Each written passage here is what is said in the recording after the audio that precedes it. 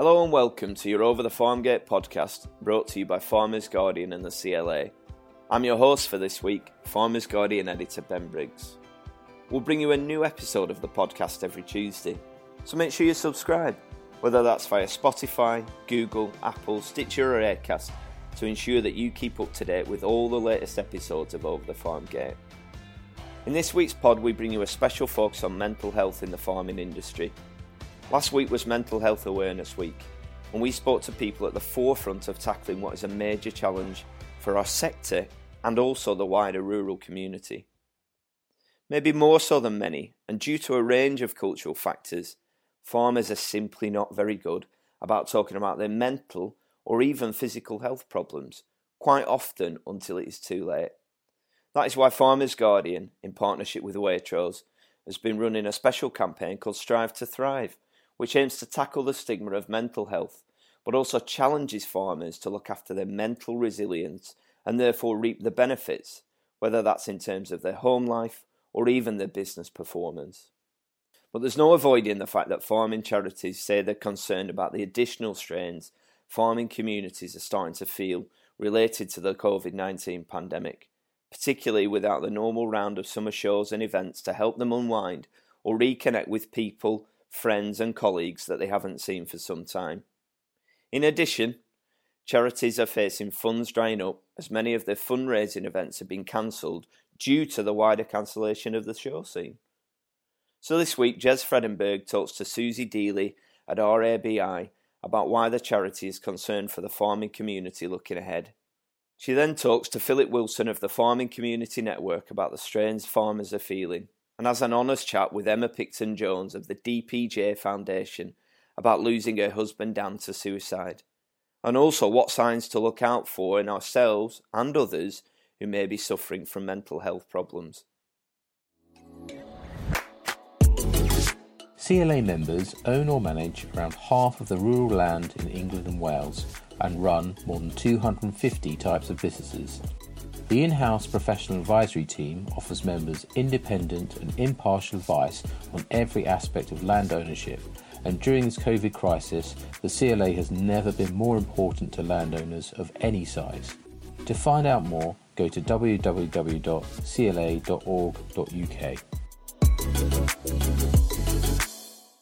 Hello everyone. I'm recording this from the office in my garden on a very, very windy day, so apologies for the background noise throughout. I hope you can hear okay. So, how are you today?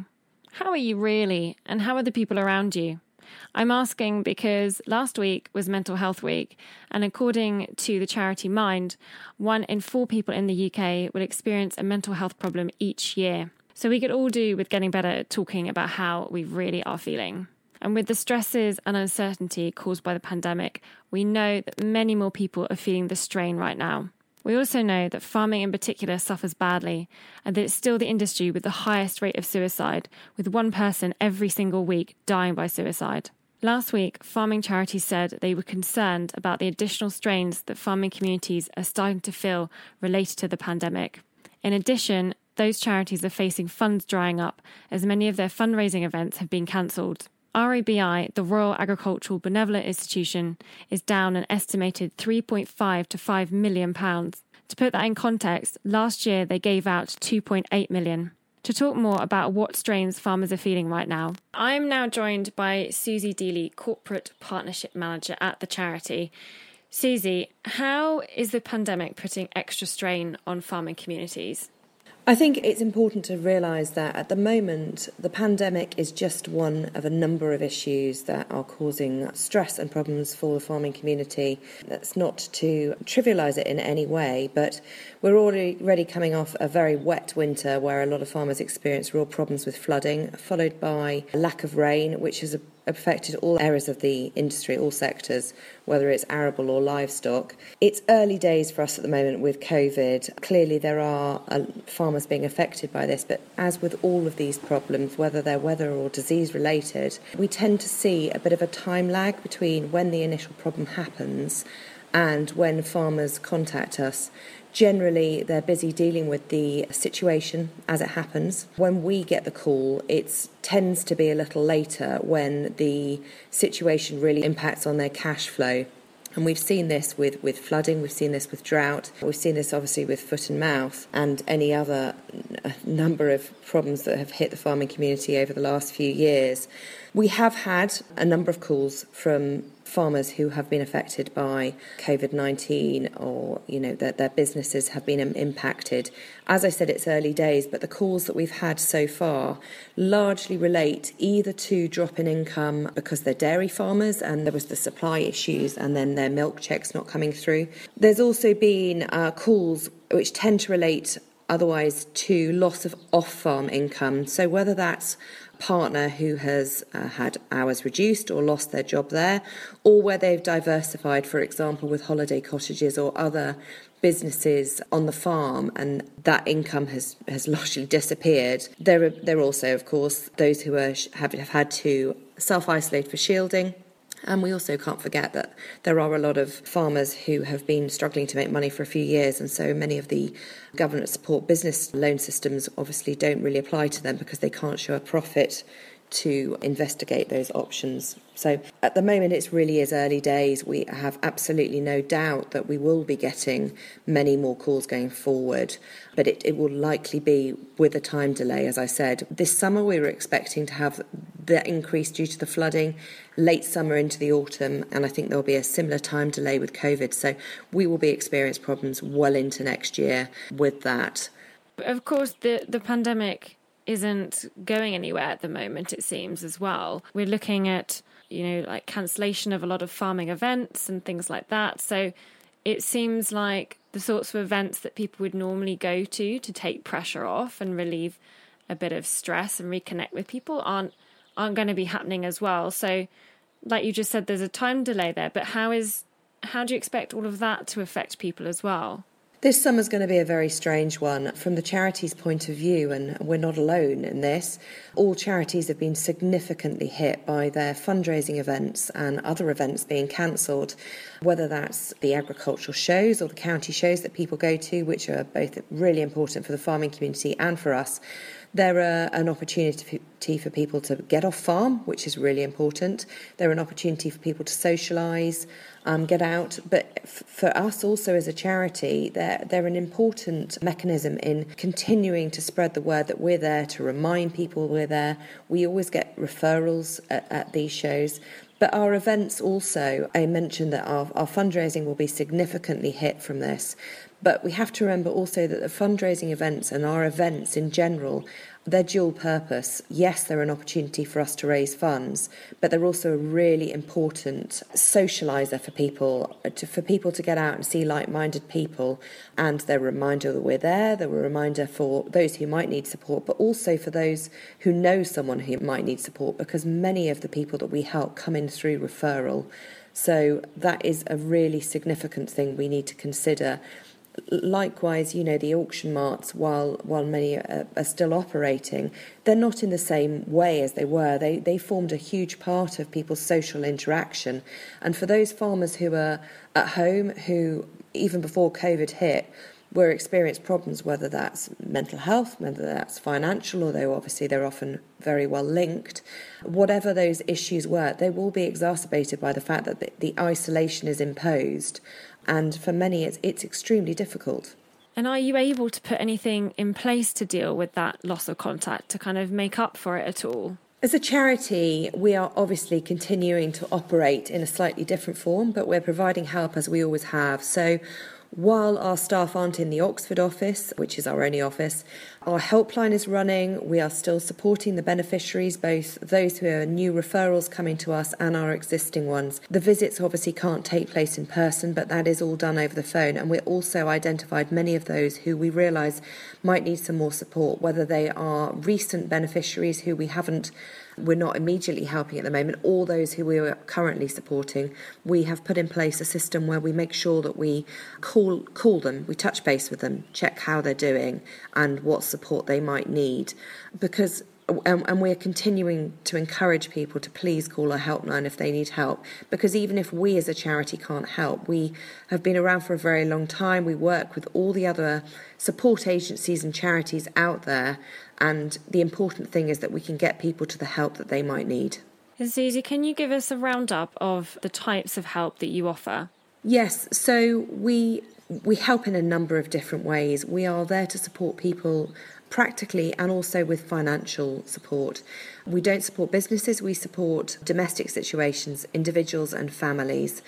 Number of ways in which we can help. We can help long term, tends to be those people who are either retired or have had to exit the industry due to accident or illness. That's in the form of quarterly grants with winter fuel top-ups. We can also help in any number of situations with one-off grants. So that could be for utility bills, for rent arrears, for council tax, household adaptations, white goods, anything and everything really, and each person who comes to us is assessed. We assess the needs and what they might need. Working farmers, in some situations we can provide, for example, relief farm staff to really ease a situation if perhaps a farmer has had an accident or illness. And we can also provide money for training grants where a farmer identifies a business opportunity, but perhaps he doesn't have the certification to sell that skill off farm. If it means that he can then bring an additional income back into the farm, we can provide training grants for that. And lastly, the really other big thing we do is, of course, there is so much paperwork around farming in general. So we work with IAGSA on the paperwork side of things to make sure people have their paperwork up to date. But equally, we can help people negotiate the state benefit system, which is incredibly complex. And we have a team who are brilliant at this and can make sure that people get the benefits that they need and that are due to them. It really does sound like an amazing array of help there. So how can people reach out for that help, Susie, if they really need it? As I said, we continue to operate as we always have. There are a number of different ways that you can come to us. You can either phone our free phone confidential helpline, which is 0808 281 9490. Or you could email help@rabi.org.uk, or take a look at our website, which also gives you opportunities to contact us for support. But also there's a lot more information about who we are, what we do, and what we've been up to, and that's www.rabi.org.uk. You're still ploughing on, and so are we. Get Farmer's Guardian delivered directly to your door every week, and access the latest news from the world of agriculture 24/7 through fginsight.com. Simply subscribe to Farmer's Guardian.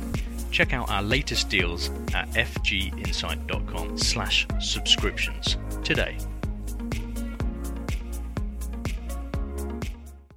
That was Susie Deely from RABI. Now, 6,507. That's the number of people in the UK in 2018 who sadly died by suicide. It feels perhaps uncomfortable to listen to that number, and I have to say it feels pretty uncomfortable saying it too. But my next guest believes that we should all be talking about suicide much more. Emma Picton-Jones was 28 with 2 young children when her husband Dan, a farming contractor, killed himself. The next day, Emma set up the DPJ Foundation in his name, which now provides counselling and mental health awareness training across Wales. Joining me with Emma to talk about the signs of mental ill health, who's suffering right now, and what help is available is Philip Wilson, Head of Operations at the Farming Community Network. Emma, we're recording this during Mental Health Week, so I think I should start by just asking, how are you today? I bet you've had a busy week. Yeah, it's been a really busy week, but actually really good today. It's nice to kind of see the impact that our posts have had this week and how everyone has been sharing stuff with us and talking to us about their mental health, and actually seeing the difference year on year that people are having. People are starting to take notice of Mental Health Awareness Week and actually having more interaction with it, which is really great for us. That's cool. Philip, how are you? I'm very well, thank you. Yes. Yeah, again, a very busy week. It's been busy every day since lockdown, it seems. just we're trying to get things done, and doing things via Zoom and via telephone presents its own challenges, as we all know. But no, all good. And again, being Mental Health Week, I know that FCN have been putting out a lot of material and trying to get people to really look after their mental health and to make sure that they're looking out for other people.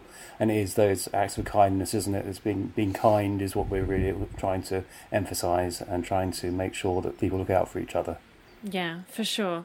And I mean, Emma, I know that you're obviously out on the ground, as it were, with this a lot. And in your experience of talking to the farming community right now, how are you finding that people are coping with the effects of the pandemic, and who is perhaps finding it particularly hard? I think in general, as a community, the farming community are really resilient. And I think with situations like this, we actually tend to think, right, what can we do? And let's kind of move forward positively. In my experience over the past 7, 8, 9 weeks, the community that are struggling the hardest with it are actually the younger generation within the farming community. We've found that actually they're really struggling with those usual social occasions that they would usually go to and they'd usually have, which have stopped. And they're not able to see their friends as much as they were. They're not able to just pop to the pub on a Friday evening after milking, whatever they would usually do. They're really struggling with that. And a lot of these youngsters still live at home with their parents, and that kind of 24 hours a day, 7 days a week, working where you live and staying there and not being able to kind of have that social interaction with the outside world, I think people are finding it really difficult. And as a sector, we're really used to isolation, actually, and we're quite good at isolating ourselves. But the younger generation is so used to being able just to pop off and speak to somebody else and go and see somebody else, that I think we found that that's been the hardest aspect for it. And we've received a number of calls from the younger generation who are really struggling with that currently. And Philip, from the calls that you're receiving at the Farming Community Network, is it often younger people that are phoning in? And what sorts of issues are people ringing in about at the moment? Well, interestingly enough, we haven't actually had a massive spike in calls. We've got over 60 helpline volunteers who are answering our phones between 7 and 11 at night. I'll give you the phone number, 03000 111 999. But the helpline calls, they've changed in profile in as much as, yes, we are seeing younger people phoning. We're seeing people phoning relating to COVID. In fact, over half our calls in the last month have a COVID connection, if you like, either it's financial. A lot, isn't it? It is. So it has changed the profile of the call, or the volume of calls. And what we're finding is that it can be younger people. It's people who are struggling perhaps with maternity cover or that sort of thing, and much more sort of family-related issues. We've also had quite a few calls regarding public coming onto property, and certainly nearer the towns, people, being on farms when they shouldn't be, or acting irresponsibly on farms. And we found that we've had to field calls to do with that as well. Yeah, so as I say, it's interesting that we haven't seen a spike. There's no spike in calls, but it's just they've changed profile. And the other interesting thing, I suppose, is that I'm sure Emma will agree with this. This is probably one of the busiest times of the farming year, especially with all the wet weather we've had. Farmers have spent many weeks now drilling and getting crops in the ground, and now they're spraying and just generally doing maintenance. So they're coming to the end of the busy patch, and I think it's going to be interesting to see what's going to happen in the next month or so as spring goes into summer and people draw breath, can't go to the shows, and because they're not happening, and that whole social fabric of the farming community won't be able to meet up as it has done in the past. And that's going to have, I think, significant impacts on people's mental well-being in the next coming weeks. So there's a lot to be looking out for, I guess, there in terms of who's coping or who's not coping at the moment. What are people saying in terms of how their businesses are being impacted right now? There's a whole variety, actually. A lot of us are coming, a lot of callers are coming to us for financial help, and also I know we normally tend to refer those people on to RABI or to other organisations that can help them. We're also finding that the stress, we call them stress-related calls, that they seem to be making up probably, well, we've got about a quarter of them are actually to do with mental health and well-being, and it is farmers just phoning and saying, I've got X, Y and Z problems and now I'm beginning to feel depressed about it. And so it's interesting that mental health, the farming community, is particularly younger people, are no longer afraid to discuss it and afraid to own up to having a problem and saying that they're not okay. That's interesting. I mean, that's really positive by the sounds of it. Is that still very much like an issue, though, I'm guessing, with the older generation? I think it probably is. And interestingly, I think the older demographic, the 70 plus, who I was talking to some of our volunteers yesterday, are getting fed up with being told what they can't do. You know, they're really fed up. You know, they're all fit, they're healthy, they're farming, they've been farming all their lives, and, you know, they don't need to be told to stay in their house because they're, you know, as fit as a 25-year-old, they'd say. Oh, gosh. Okay. Okay, so Emma, I know we've obviously talked there about a lot of different pressures piling on top of people and the particular strain on young people right now dealing with isolation. What are the sorts of, the key things that all of us can be looking out for in terms of our own mental health and looking out for the people around us? So when you're looking out for other people around you, you're basically looking out for any change. You're looking out for differences and changes in somebody who's usually perhaps very upbeat, who's kind of, very kind of positive about things, is all of a sudden very negative. Somebody who perhaps takes care of their appearance is all of a sudden have very kind of a lack of self-care, is looking for those changes and those differences in people. And those kind of changes can quite often come about when somebody is suffering with poor mental health. And then when it comes to yourself, it's that lack of motivation, it's that kind of not willing to get up and do the norm. It's not quite feeling yourself. And my daughter, I was talking to her, and she's really struggling with not going to school and not seeing her friends. And she said to me the other day, the only way she could put it was, I just don't feel like me. And I think that's kind of a really good sentence, is that, you really just don't feel like you. And the minute you start recognizing you don't feel like you, that's kind of when you need to start taking action and think, right, actually, there could be something going on here, so let's do something about it. And there's several things you can do in that first instance. First thing, then, the most positive thing that you can do is go and talk to somebody about it. And when you recognise these things in yourself, make sure you kind of discuss that with somebody, whether it's a family member in the first instance or a friend or whoever. But talking about it in the first instance is the best first step.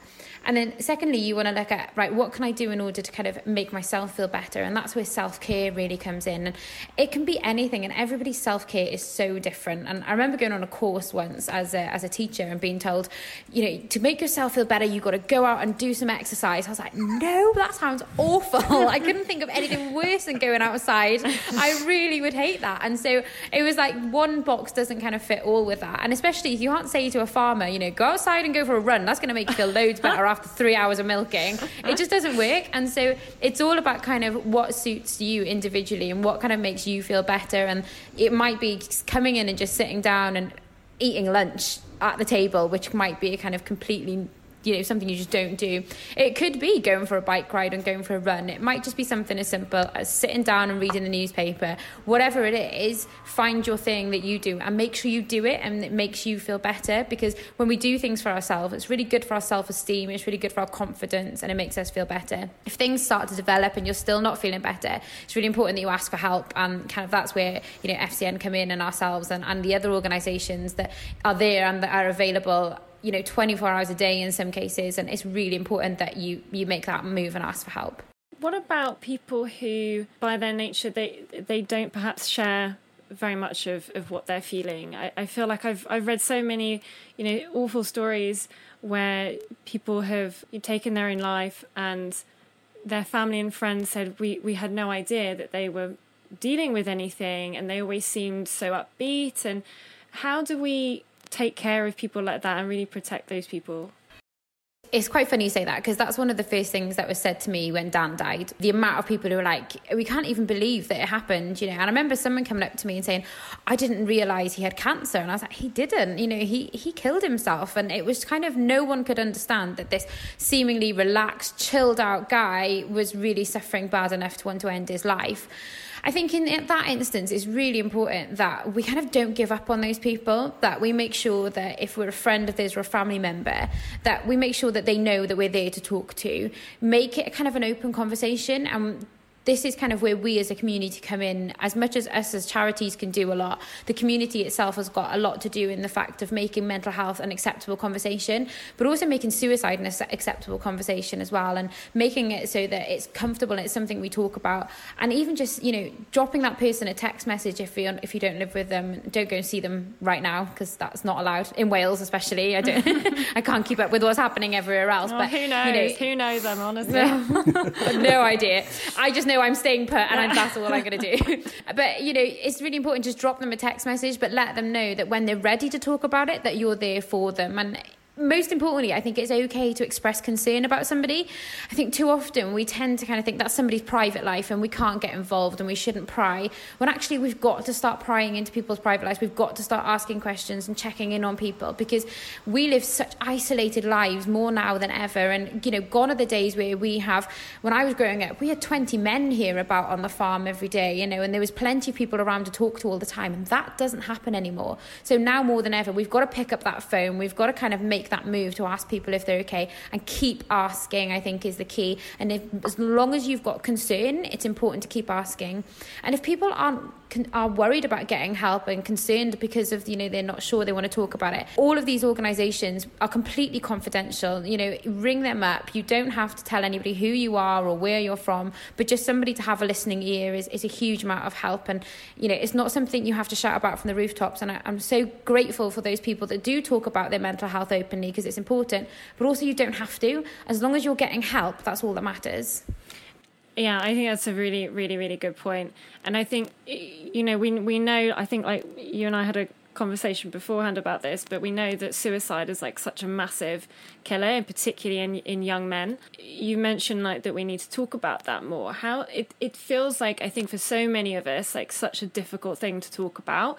How do we kind of overcome that and like really encourage people to start like talking about it?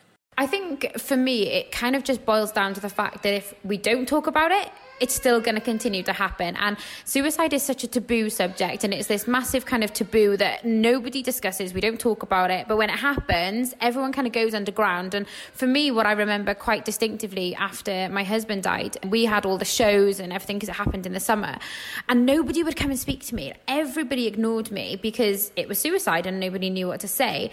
And I remember thinking, like, this isn't right. Like, I've lost my husband just as well as somebody else who'd lost their husband through an illness and cancer, whatever it might be. Why aren't people talking to me about this? And I think, if we don't start having these conversations, it's going to continue to be a taboo. And those people who have suicidal thoughts aren't going to talk about it. So the easiest way to eradicate that is just to talk about it. If you've got that kind of gut feeling and you're worried about somebody enough that you think they could potentially end their own life, ask them, say to them, are you suicidal? Have you been thinking about killing yourself?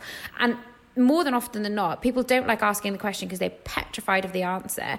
And what's important to remember is, as uncomfortable as you feel asking that question, if they're suicidal, they're going to feel 20 times worse. So don't worry about how you feel. Kind of just concentrate on how they feel at that point. Don't be afraid to ask people if they're suicidal. And if they tell you they're suicidal, ask them about it. Find out information now. Find out how long they've been thinking about it for. Have they planned how they're going to do it? What stopped them from doing it so far? Find out that kind of thing that's keeping them alive and get them to think about that thing.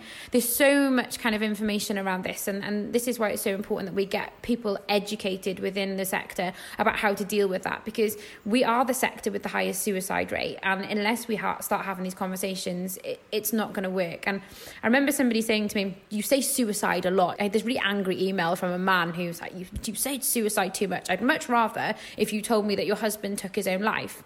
And I said, okay, I appreciate that, but if I said that to my children, for example, your dad took his own life, if you take something, you can bring it back. It doesn't describe the action, and it's horrible and it's crap, for want of a better word, but it is what it is. And suicide is something that is happening daily in our sector. And so it's really important that we use the word and we talk about it, because suicide is what it is. And if people are having those feelings and they've got that in their head, we need to make it an appropriate place that they can talk about it and make people feel comfortable talking about it. Yeah, I think that's a really good point, Emma. And just going back to what happened after Dan's death and the fact that people didn't know how to react to you, I think we need to talk about the families and partners and friends of people dealing with mental ill health, because it can be really difficult to know what to do and really hard watching someone you love suffer and trying to do the best thing. And when you're not equipped, it's hard, right? It's really hard living with somebody with mental health issues, and I didn't really realise the impact until after he died. And a lot of people you speak to who live with people with mental health issues don't realise the impact until perhaps they've got better. It is so difficult. You change yourself as a person. You find yourself doing certain things and acting in a certain way just to make sure they're okay and to kind of suit their lifestyle. And what you find eventually is a lot of the time that person develops their own mental health issues. And, following on from living with Dan's mental health, I isolated myself massively from friends and family and ended up developing really severe anxiety issues, afterwards. And that was the impact of his mental health on mine. And I think too often or not, we tend to concentrate on the person who has the mental health problems and kind of forget about the family around them, when actually it can have a really big impact on the children, on the wife, on the husband, whoever that might be. So it's really important that they access help as well. And counselling is really good for that. Counselling is not only kind of for people who are at the end of their mental health and they've kind of had a really tough time with things, it's also for people who are just really struggling with somebody else. Maybe you can't make decisions, or are not able to kind of process their thoughts properly, and counselling can help them kind of get through that and also give them the tools and the skills to know how to support that person in their life. And I quite often think, I wish I would have had counselling when Dan was alive, because one, I would have known how to help him a bit better, but also I'd have looked after myself a lot better during that period. And rather than kind of running around like a fool trying to make sure everything was okay for him and suiting his life, and ultimately spent quite a few years trying to stop him from killing himself, I was putting myself in quite a lot of danger at the same time as well. And so we've got to think about the wider picture here as well, and the people around that person. And of course, if the worst does happen, if someone does end up killing themselves, what then, in terms of the people, the loved ones left behind?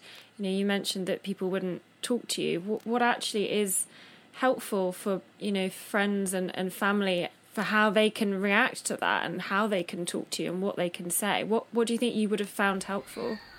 I think for me, it would have been just somebody coming up to me and saying to me, tell me a bit what happened, what's happened to kind of get to this point? Because nobody ever asked that question. Like, nobody in that first period, until I started standing up and saying, this is what's happened, nobody ever kind of asked, I didn't realise things were that bad, and just presumed that kind of Emma doesn't want to talk about it. But actually I did want to talk about it.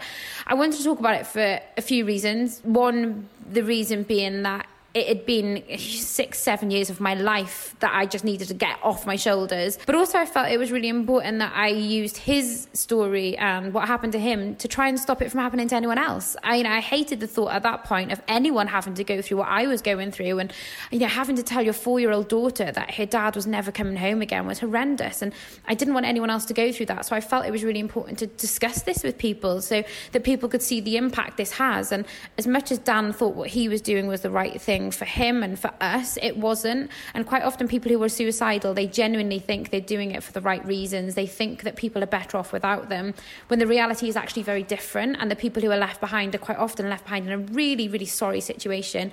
And so for me, I just wanted somebody to come up and say to me, look, talk to me about what's happened. Are you okay? How are you managing with this? That just simple conversation and that simple kind of reaction to his death would have made such a difference. But instead, I genuinely felt ignored for quite a long time. A few friends used to come and speak to me. One of my really close friends didn't speak to me for 2 months afterwards. And the reason being, he said he just didn't know what to say to me. And he saw me in the funeral, and I can't even describe it. I remember I've barely been to many funerals, but I remember at that funeral, no one would talk to me. And I was like, I thought everyone was supposed to speak to you at a funeral. I thought people were supposed to comfort you, but no one would talk to the 27-year-old widow because they didn't know what to say to her. And I think we've just got to get open with this. The more open and honest we are about mental health and about suicide, the less there are going to be of people like me. And, hopefully the more people will be getting help for the problems they have. Absolutely. Well, thank you for being so open and honest, Emma. It's really refreshing, actually. I don't think I've even had such an open conversation like that before. Yeah. So thank you. So guys, just to end, I just want to go in. What help can Farming Community Network give, and what help can the DPJ Foundation give?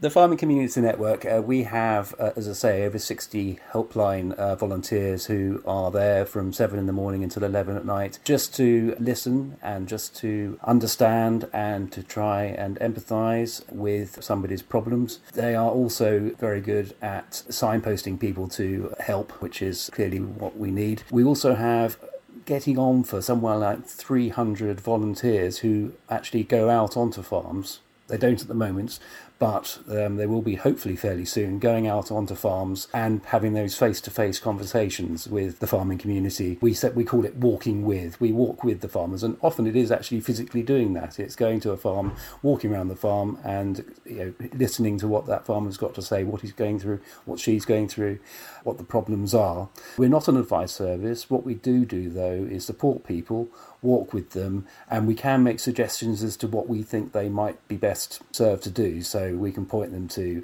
professional help, to other charities, for instance, Royal Agricultural Benevolent Institution, who you were talking to earlier, Jez.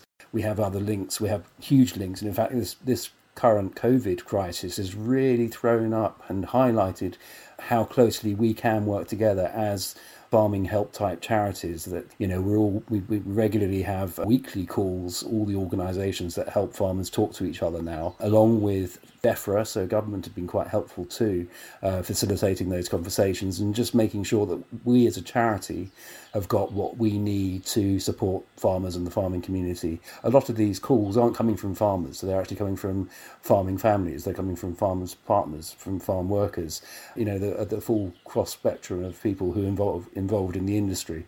And all their needs are subtly different. It's not just a farming issue, it's going to be an emotional issue, it's going to be a financial issue. So I think what FCN is there to do is really just to be there to help, to listen.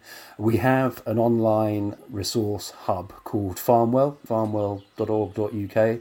I highly recommend you, if you can, go and have a look at that, because there's a whole load of information on there that looks at your business resilience, your personal resilience, and it's got some fantastic advice there, and sort of links to articles and things like that have all been properly vetted, because the internet's a scary place when it comes to trying to find advice, isn't it? So what we've actually managed to do is get together with reputable partner organisations and share information that really would be of help to the farming community. So that's Farmwell. So that's another thing that we do and specialise in. We've also just introduced another service called Time to Talk, or hashtag Time to Talk. And although it's not just about mental health, it is about people who at the current time will be feeling isolated, will be stuck at home, and you can phone our helpline and we will arrange for somebody who maybe doesn't live too far away or knows the area, knows the type of farm, can just phone up and have a chat. And it is just that. It's not sort of an interrogation or expecting anything particularly serious to be wrong, but it is just something, it's a way of just getting a bit of comfort from a bit of company that speaks your language. Because I think that's one of the things about farmers. We tend to talk a slightly different language to the rest of the population. We have a very different job to the rest of the population, and it's 24/7, 365 days a year, and it just means that the pressures are completely different from your average 9 to 5, and we recognise that, and that's why FCN is really here to be able to talk to farmers and listen to farmers. And what's the FCN number again, helpline number? The helpline number is 03000 111 999. That's 111999. Or you can email help@fcn.org.uk, and we have an email hotline as well, so that's there. Or visit our website, it's all online, fcn.org.uk. And as I say, if you want more detailed help, then the Farmwell website is, I'd really recommend that. Go and have a look at that, because that covers a whole range of different things. Emma, what about a DPJ Foundation? What can you do to help people?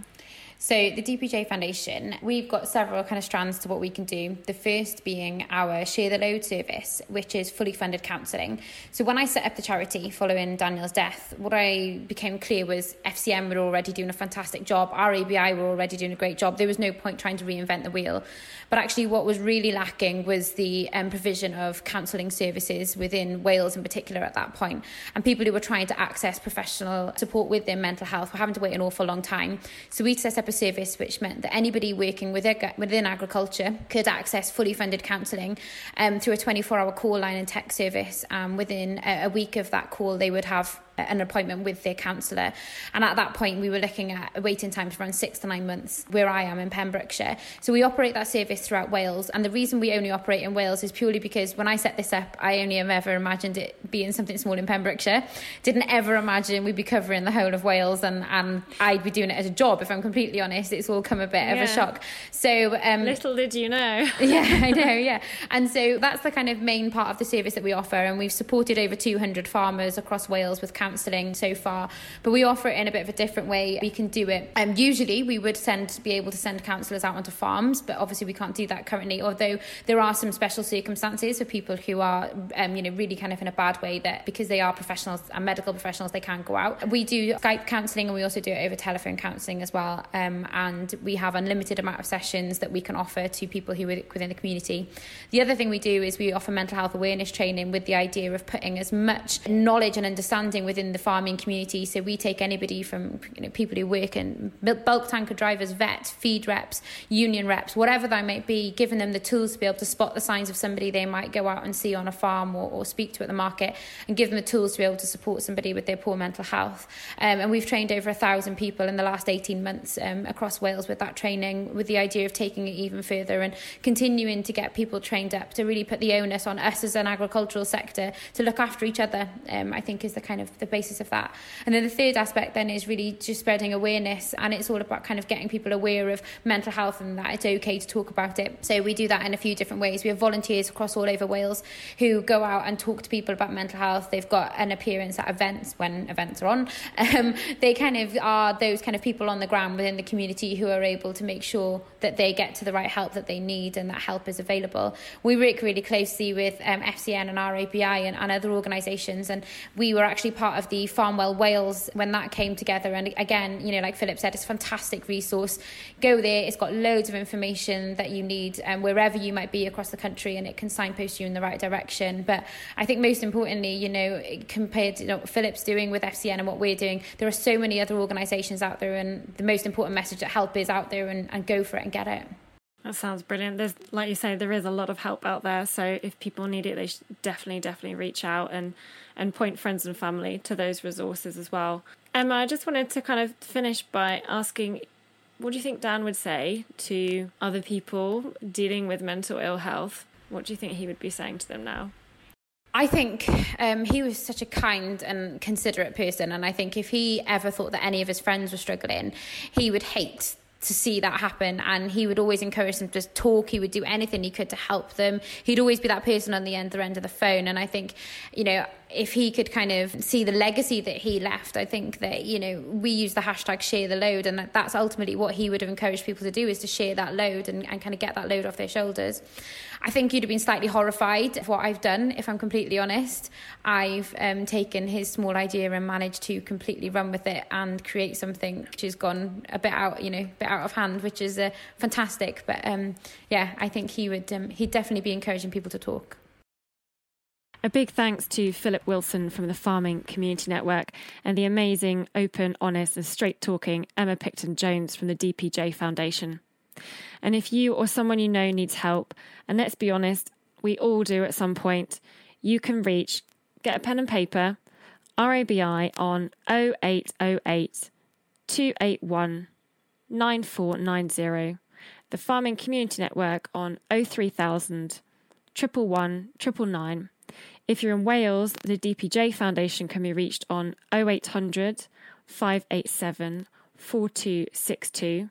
And for further assistance, go to farminghelp.co.uk, where you can access those charities, as well as the Addington Fund, RSABI for those in Scotland, and Forage Aid. Keep well, folks. Thanks to Jez for that. It's real food for thought. And please, can I just make a personal plea? If you are feeling the effects of ill health, whether that's physical or mental, please seek help. There's no good thinking that tomorrow it's going to be all right, because quite often it isn't. So go and get that help and get pointed in the right direction. We have a wonderful community, but it starts with you making that first outreach. For more information, you can go to our mental health hub at fginsight.com/mental health. And for more information about Strive to Thrive in partnership with Waitrose, go to fginsight.com/Strive to Thrive. And that's it for this week. Please remember to subscribe via your preferred podcast provider, and we will be back next Tuesday. So from us at Farmers Guardian and the team at the CLA, stay safe, stay well, and goodbye for now.